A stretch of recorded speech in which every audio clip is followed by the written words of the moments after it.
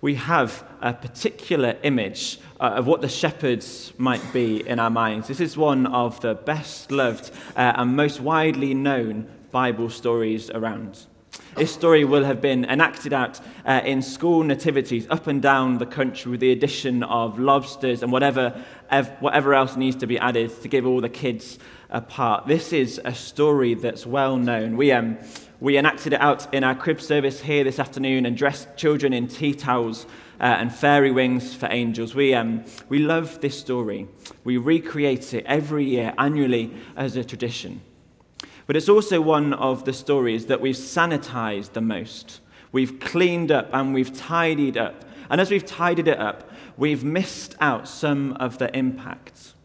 We turn the shepherds into noble men, people who steadfastly hold watch over the flocks, and we pretend they're almost kind of wise and dignified.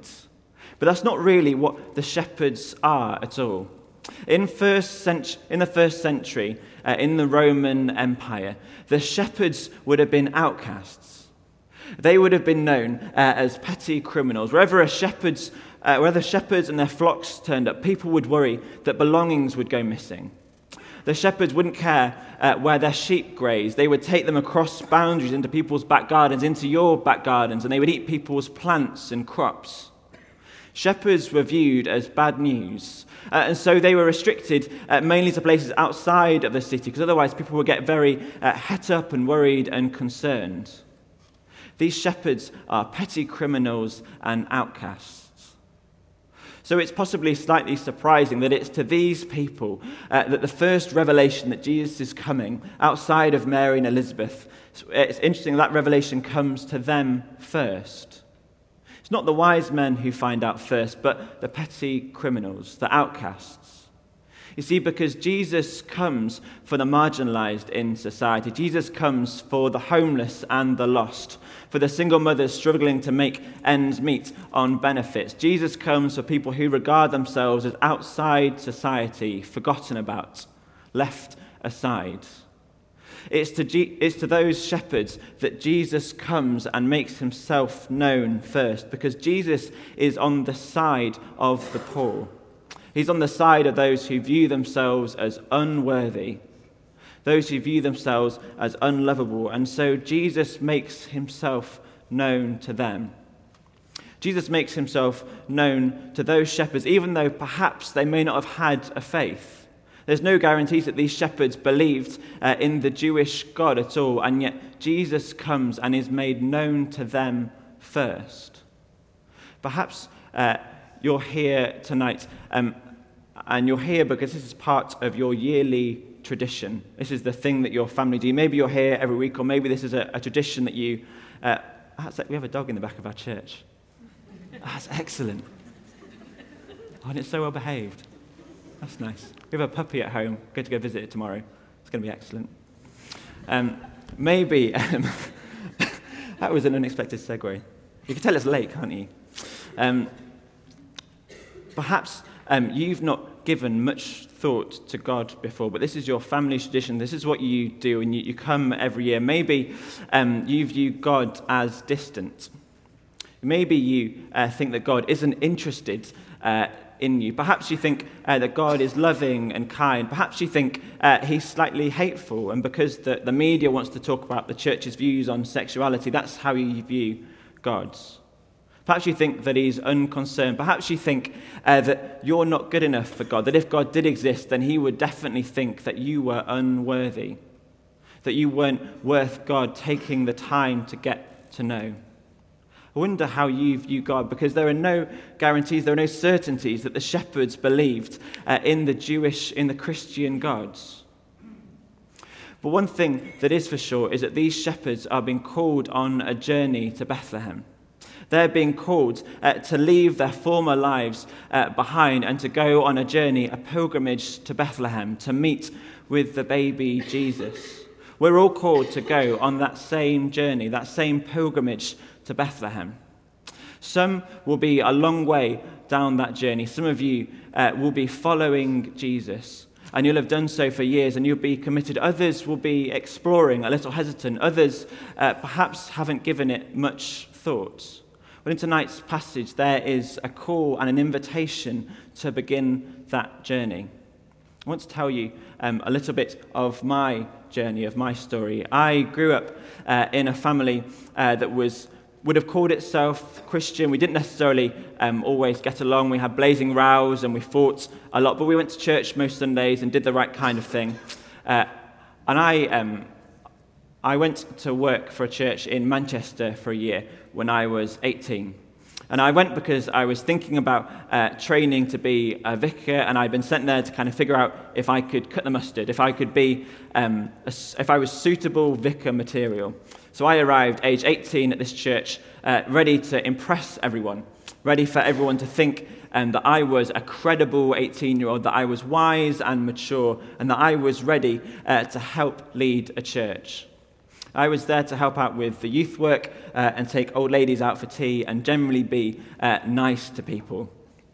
And I'd been there maybe 3 weeks, and all of my efforts to impress people suddenly fell apart. I was in the Monday morning staff meeting, and it was a fairly new team. There were some new additions, so the vicar was just trying to get people to warm up and know each other a little bit. So he started the staff meeting by going round and asking each of the vicars how they were. It was 2 vicars and a youth worker, my boss. And he started with the first vicar, and he said, "How are you?"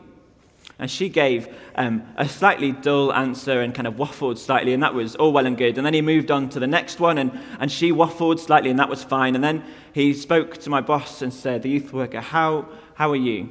And he spoke eloquently of the problems of being a youth worker, of the difficulties of working with young people and managing a new family as well. And then the vicar came to me. And I had a whole script in my head that was going to make me sound emotionally mature and wise, but also interesting and funny and witty, and it was going to be beautiful.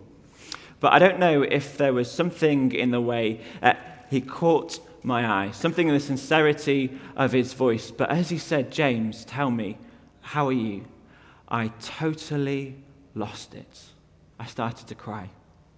There are 2 ways to cry if you're an 18-year-old. There is the first way. I've just been watching James Bond's Skyfall, and you can cry like Daniel Craig. You can kind of hold it in and have a single tear and kind of be a picture of kind of emotionally aware masculinity. And you can kind of brood and hold it together, and that single tear will let the world know you're emotionally aware and intelligent, but also you can handle yourself, and you're not going to let your emotions overcome you. These were not those kind of tears. These were the second kind of tears, the ones that kind of come from deep within you, and they well up and they kind of ripple up through your body and then spew out of your mouth in a kind of snotty, teary mess.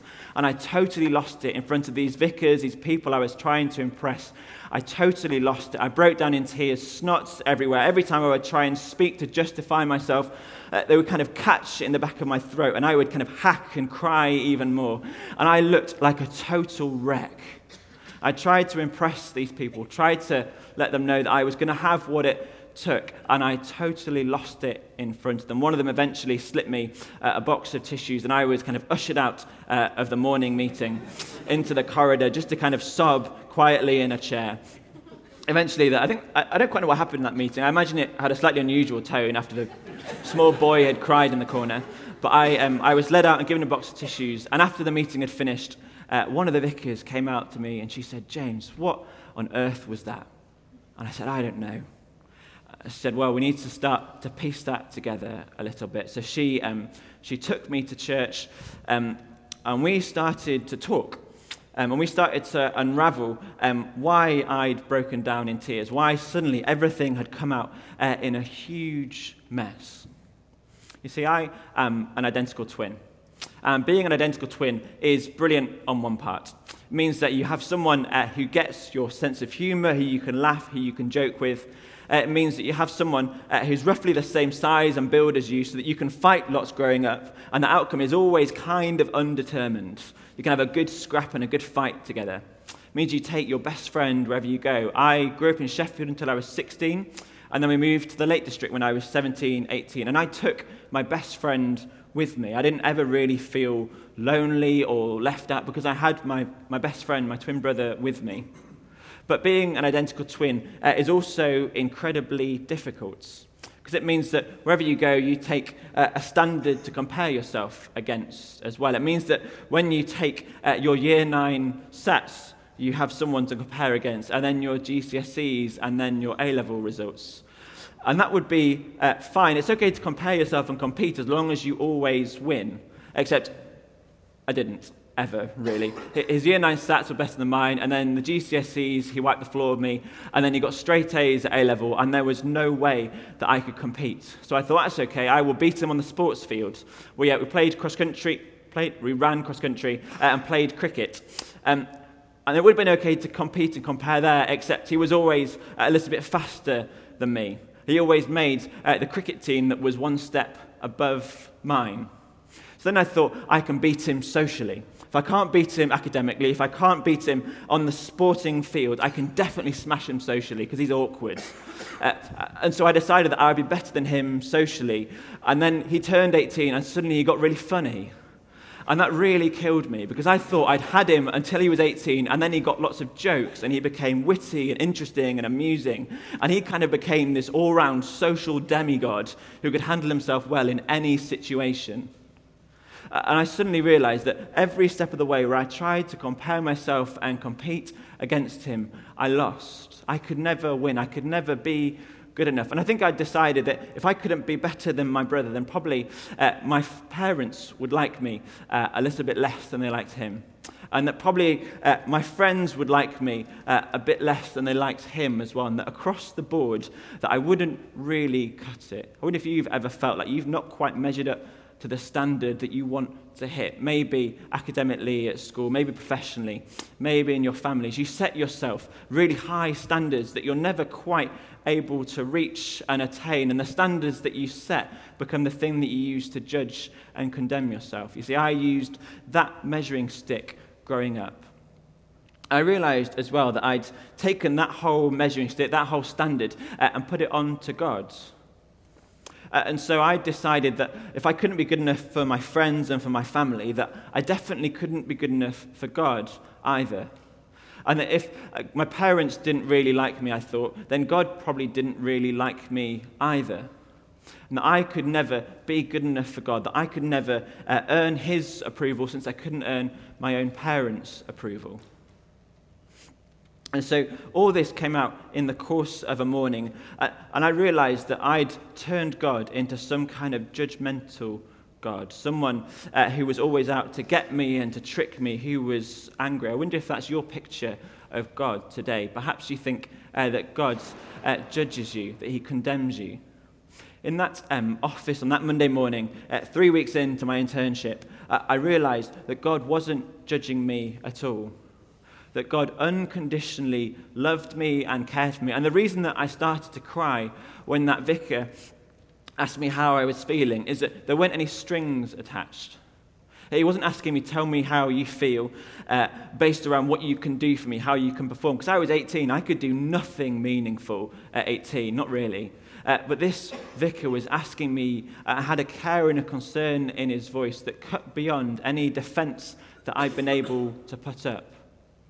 Completely stripped that away. And through that question, I encountered the grace and the mercy of God. I went on to realize that God is a perfect Father who loves me no matter what I do, no matter whether I feel like I'm good enough to deserve it, no matter whether I feel like I can justify myself, whether I hit my own standards, either at work or at home. God's love and grace is unconditional. He is perfectly loving.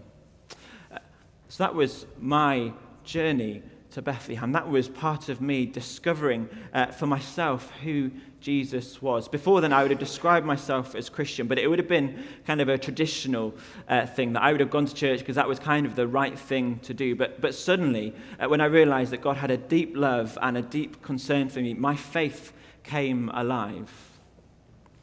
God appeared to the shepherds, to the outcasts, the people on the edges of society, those who didn't think they were worth loving, the marginalized. In my year, I realized that God was appearing to me too with his unconditional love and grace and affection. And God wants to reveal himself to you too.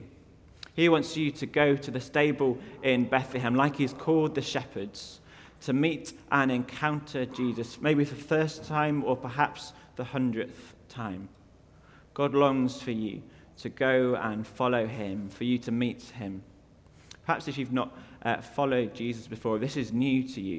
And there's an invitation to use this Christmas break just to think more deeply about who Jesus is and what he might want your life to look like. For those of you who have followed Jesus for a long time, there's an invitation in this passage as well to return and gaze upon the face of Jesus again. The shepherds, when they get to the stable, their only response is to cry out in worship and praise and in adoration. So for some of you tonight, there's an invitation to return to that place of deep worship and deep love and deep joy. Let's take this Christmas season, the next few days, to reflect on where we are on our journey to Bethlehem, whether we're a long way down the road, whether we've been following Jesus faithfully for years, or whether he's calling us to follow him for the first time. Amen.